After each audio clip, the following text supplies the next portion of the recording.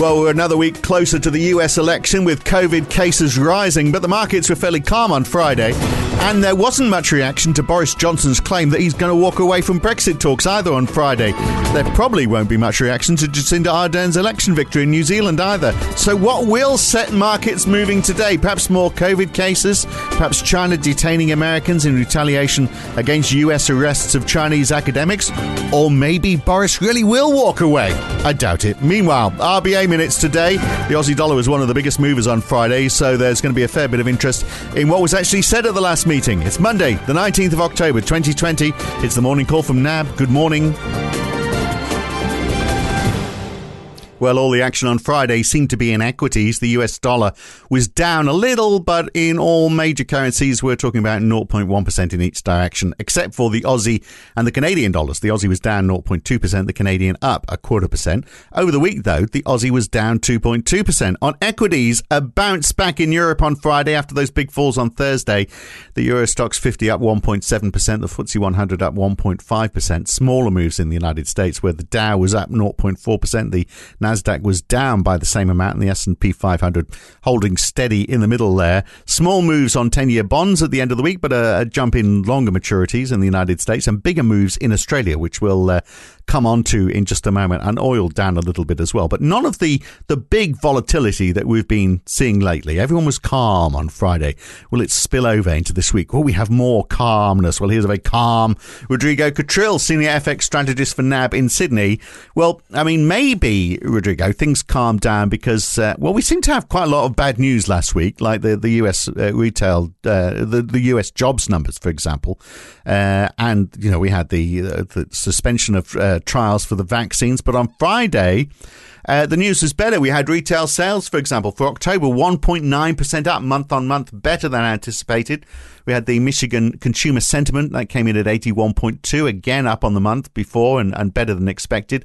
So, you know, look, if we ignore industrial production and the rising budget deficit in the United States, if we ignore those two and focus instead on the retail sales, I mean, it was a good day on Friday, wasn't it? It was a great day. So, I mean, when we look at retail sales, the number was pretty strong. It was more than double the consensus at 1.9 versus the 0.8 expected.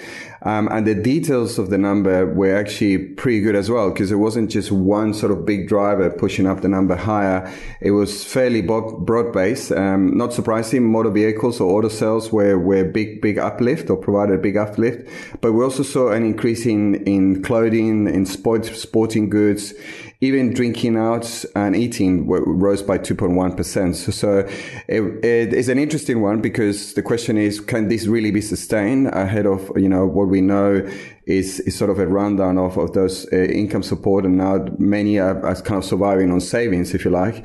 And then the other angle as well on that is that what does it do to the whole stimulus negotiations? I mean, if everybody's fine, why does the US need more stimulus? And so it's an interesting one, particularly for those Republicans in the Senate that are not very keen to support the big stimulus that the White House is trying to negotiate with Democrats in the House. Right, but there was research from the University of Chicago saying that those boosts to the unemployment benefits are what helped retail sales, just as you were saying, and you know they've gone away or pulled back. So that would argue the case that maybe it does need to continue. But Nancy Pelosi has basically set a deadline on this, hasn't she? Talked on ABC TV over the weekend, saying not that they're walking away from the negotiations, but if it doesn't happen in the next 48 hours, it's not going to.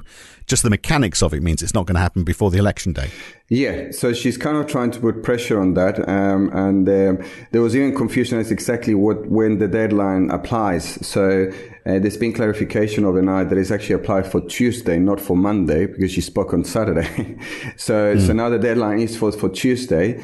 And the interesting thing as well is that we had President Trump also supporting this whole idea, saying that he supports, you know, higher numbers in terms of the stimulus. You know, he even said even higher than 2 trillion, happy to go with it.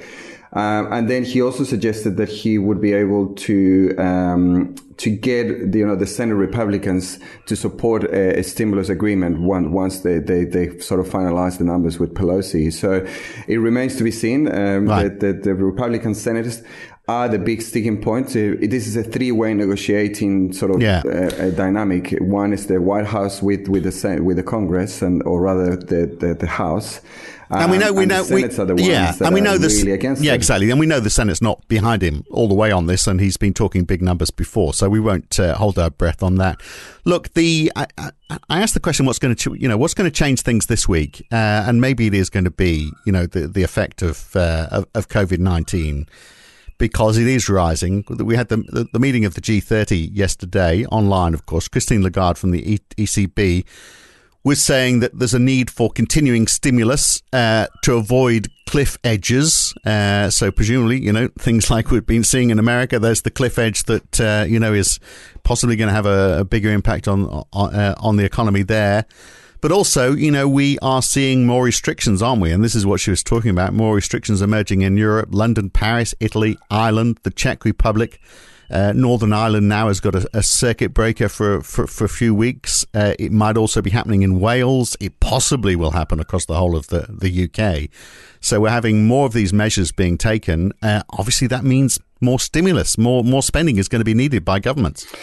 Yeah, but at the same time, it does mean, as you say, a huge economic impact. And at the moment, the big concern in Europe is that these sort of localized measures won't be enough to arrest the increase in infections. And this is really not an economic sort of decision. It's more about the healthcare service and the ability of the healthcare service to cope with the increase in infections. And there are reports overnight that many cities in Europe are going to be struggling to cope with the rates of hospitalizations over the next couple of weeks. So unless we see a decline in the rates of infections, the prospects of broader national sort of lockdowns is very, very real in Europe.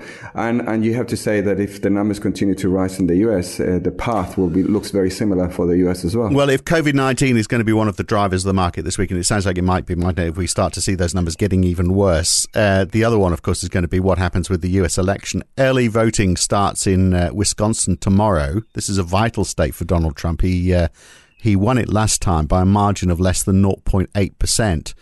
The bad news for the president is COVID-19 cases are rising rapidly there, over 3,800 a day. They're really having their first peak. They're getting their first big taste of it, which is not good timing for the president.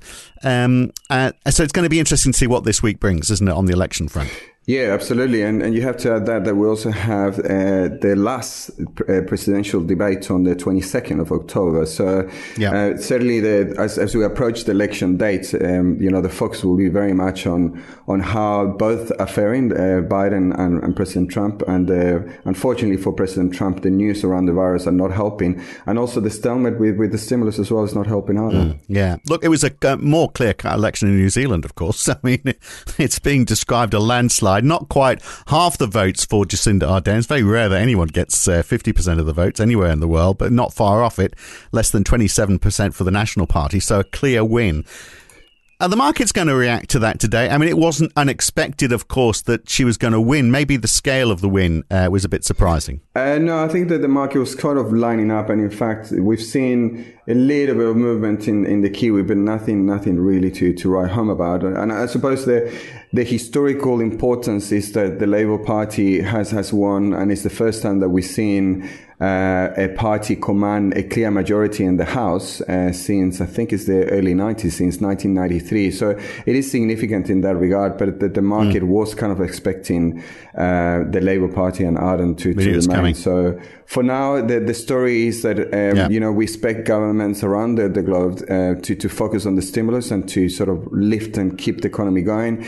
I think the Ardern government next year, once hopefully things calm down, it will be a big focus in terms of what are the priorities in terms of policy change. There's a lot of talk about, environment. There's a lot of talk about the labor market. But those discussions are unlikely to take place in the middle of the pandemic. We think that will be a story for 2021. Which could be a long way off, couldn't it? Who knows? Look, there was also not much market reaction. I guess this was just as expected that Boris Johnson would say, look, the UK is going to walk away from the Brexit negotiations. I mean, the pound fell by 1%, so there was by 1 cent, I should say. So there was a a bit of a reaction, but it came back again when everyone realised it was just bravado. I mean, they're now saying the door is still ajar. Michael Gove was saying that on TV over the weekend. So, I mean, Boris Johnson is walking away, but he's walking away very slowly. Oh, and look, he stopped to tie his shoelace as well. I mean, there's not, it's not that believable, really. He's still trying for a deal. That's right. So, for now, what we know is that they're going to continue talking on Monday. There's certainly the threats, if you like, and not just from Johnson, but from other members, including Michael Gove, is that the UK is increasingly well prepared for a no-deal Brexit, and they're talking about this Australian sort of type deal, which is effectively another way of saying, a WTO agreement. No deal. So it's definitely coming to crunch time, but it remains to be seen. And again, another one important development, if you like, this week could be an outcome one way or another in terms of the Brexit negotiations as well. And we saw more movement on the Aussie dollar than most markets on Friday. As I said in the introduction, the Aussie dollar down 0.2% on Friday, on a day that most currencies barely moved. And we had bond yields down as well. So this is coming after, really, it's the after effects, isn't it? Philip Lowe and his speech on Thursday, his very dovish speech. We get the RBA minutes tomorrow.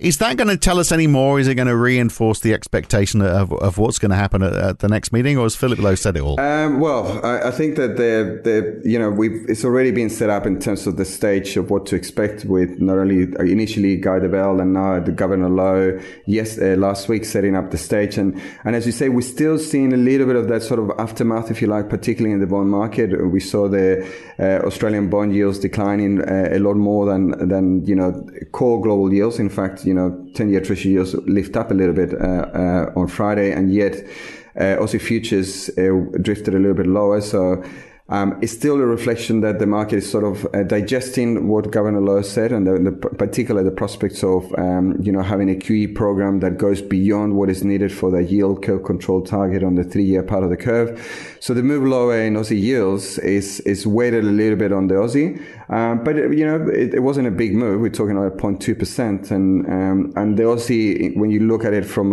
how it's been trading over the past couple of months, it's still kind of at the bottom of its 70s to 74 range that is held at since middle of July or so. So certainly it's been the underperformer, and certainly it's been the big underperformer on the week, down over 2%.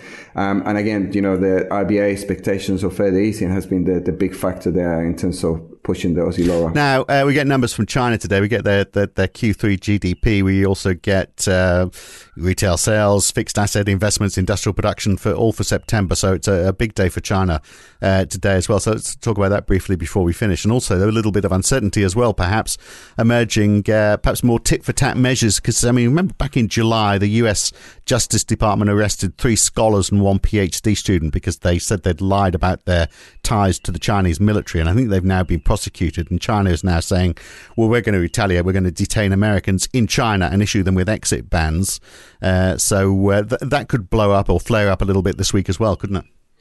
Yes. So I suppose the China data in particular, the GDP number is expected to be, again, very solid, 3.3 quarter on quarter, which again will highlight the fact that China is the big economy that is already growing and recovering above levels we saw pre-pandemic. So that's pretty important. And a little bit of focus as well on retail sales, which has been one of the stories that as much as we've seen a huge recovery in China, the consumer has been kind of lagging behind.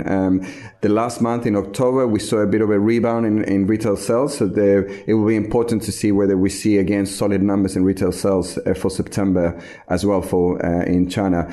And as you say, those news over the weekend, that certainly, tensions between the US and China are not going away. And in fact, they're expanding beyond, the economic side or the trade side. And as you say now, China has threatened to arrest or to detain Americans in China as well. So just a reminder that this is unlikely to go away even after the elections from the US as well. It might get better though, might it? We'll see. Anyway, we'll leave it there for now. Good to talk. Catch you again very soon. Thanks, Rodrigo. Cheers, Phil. Cheers. If China wanted a Biden win, you'd assume they'd make as much trouble as they could for Donald Trump, wouldn't you, in the build-up to the election? Anyway, that's it for the morning call for this Monday morning. I'm Phil Dobbie for NAB.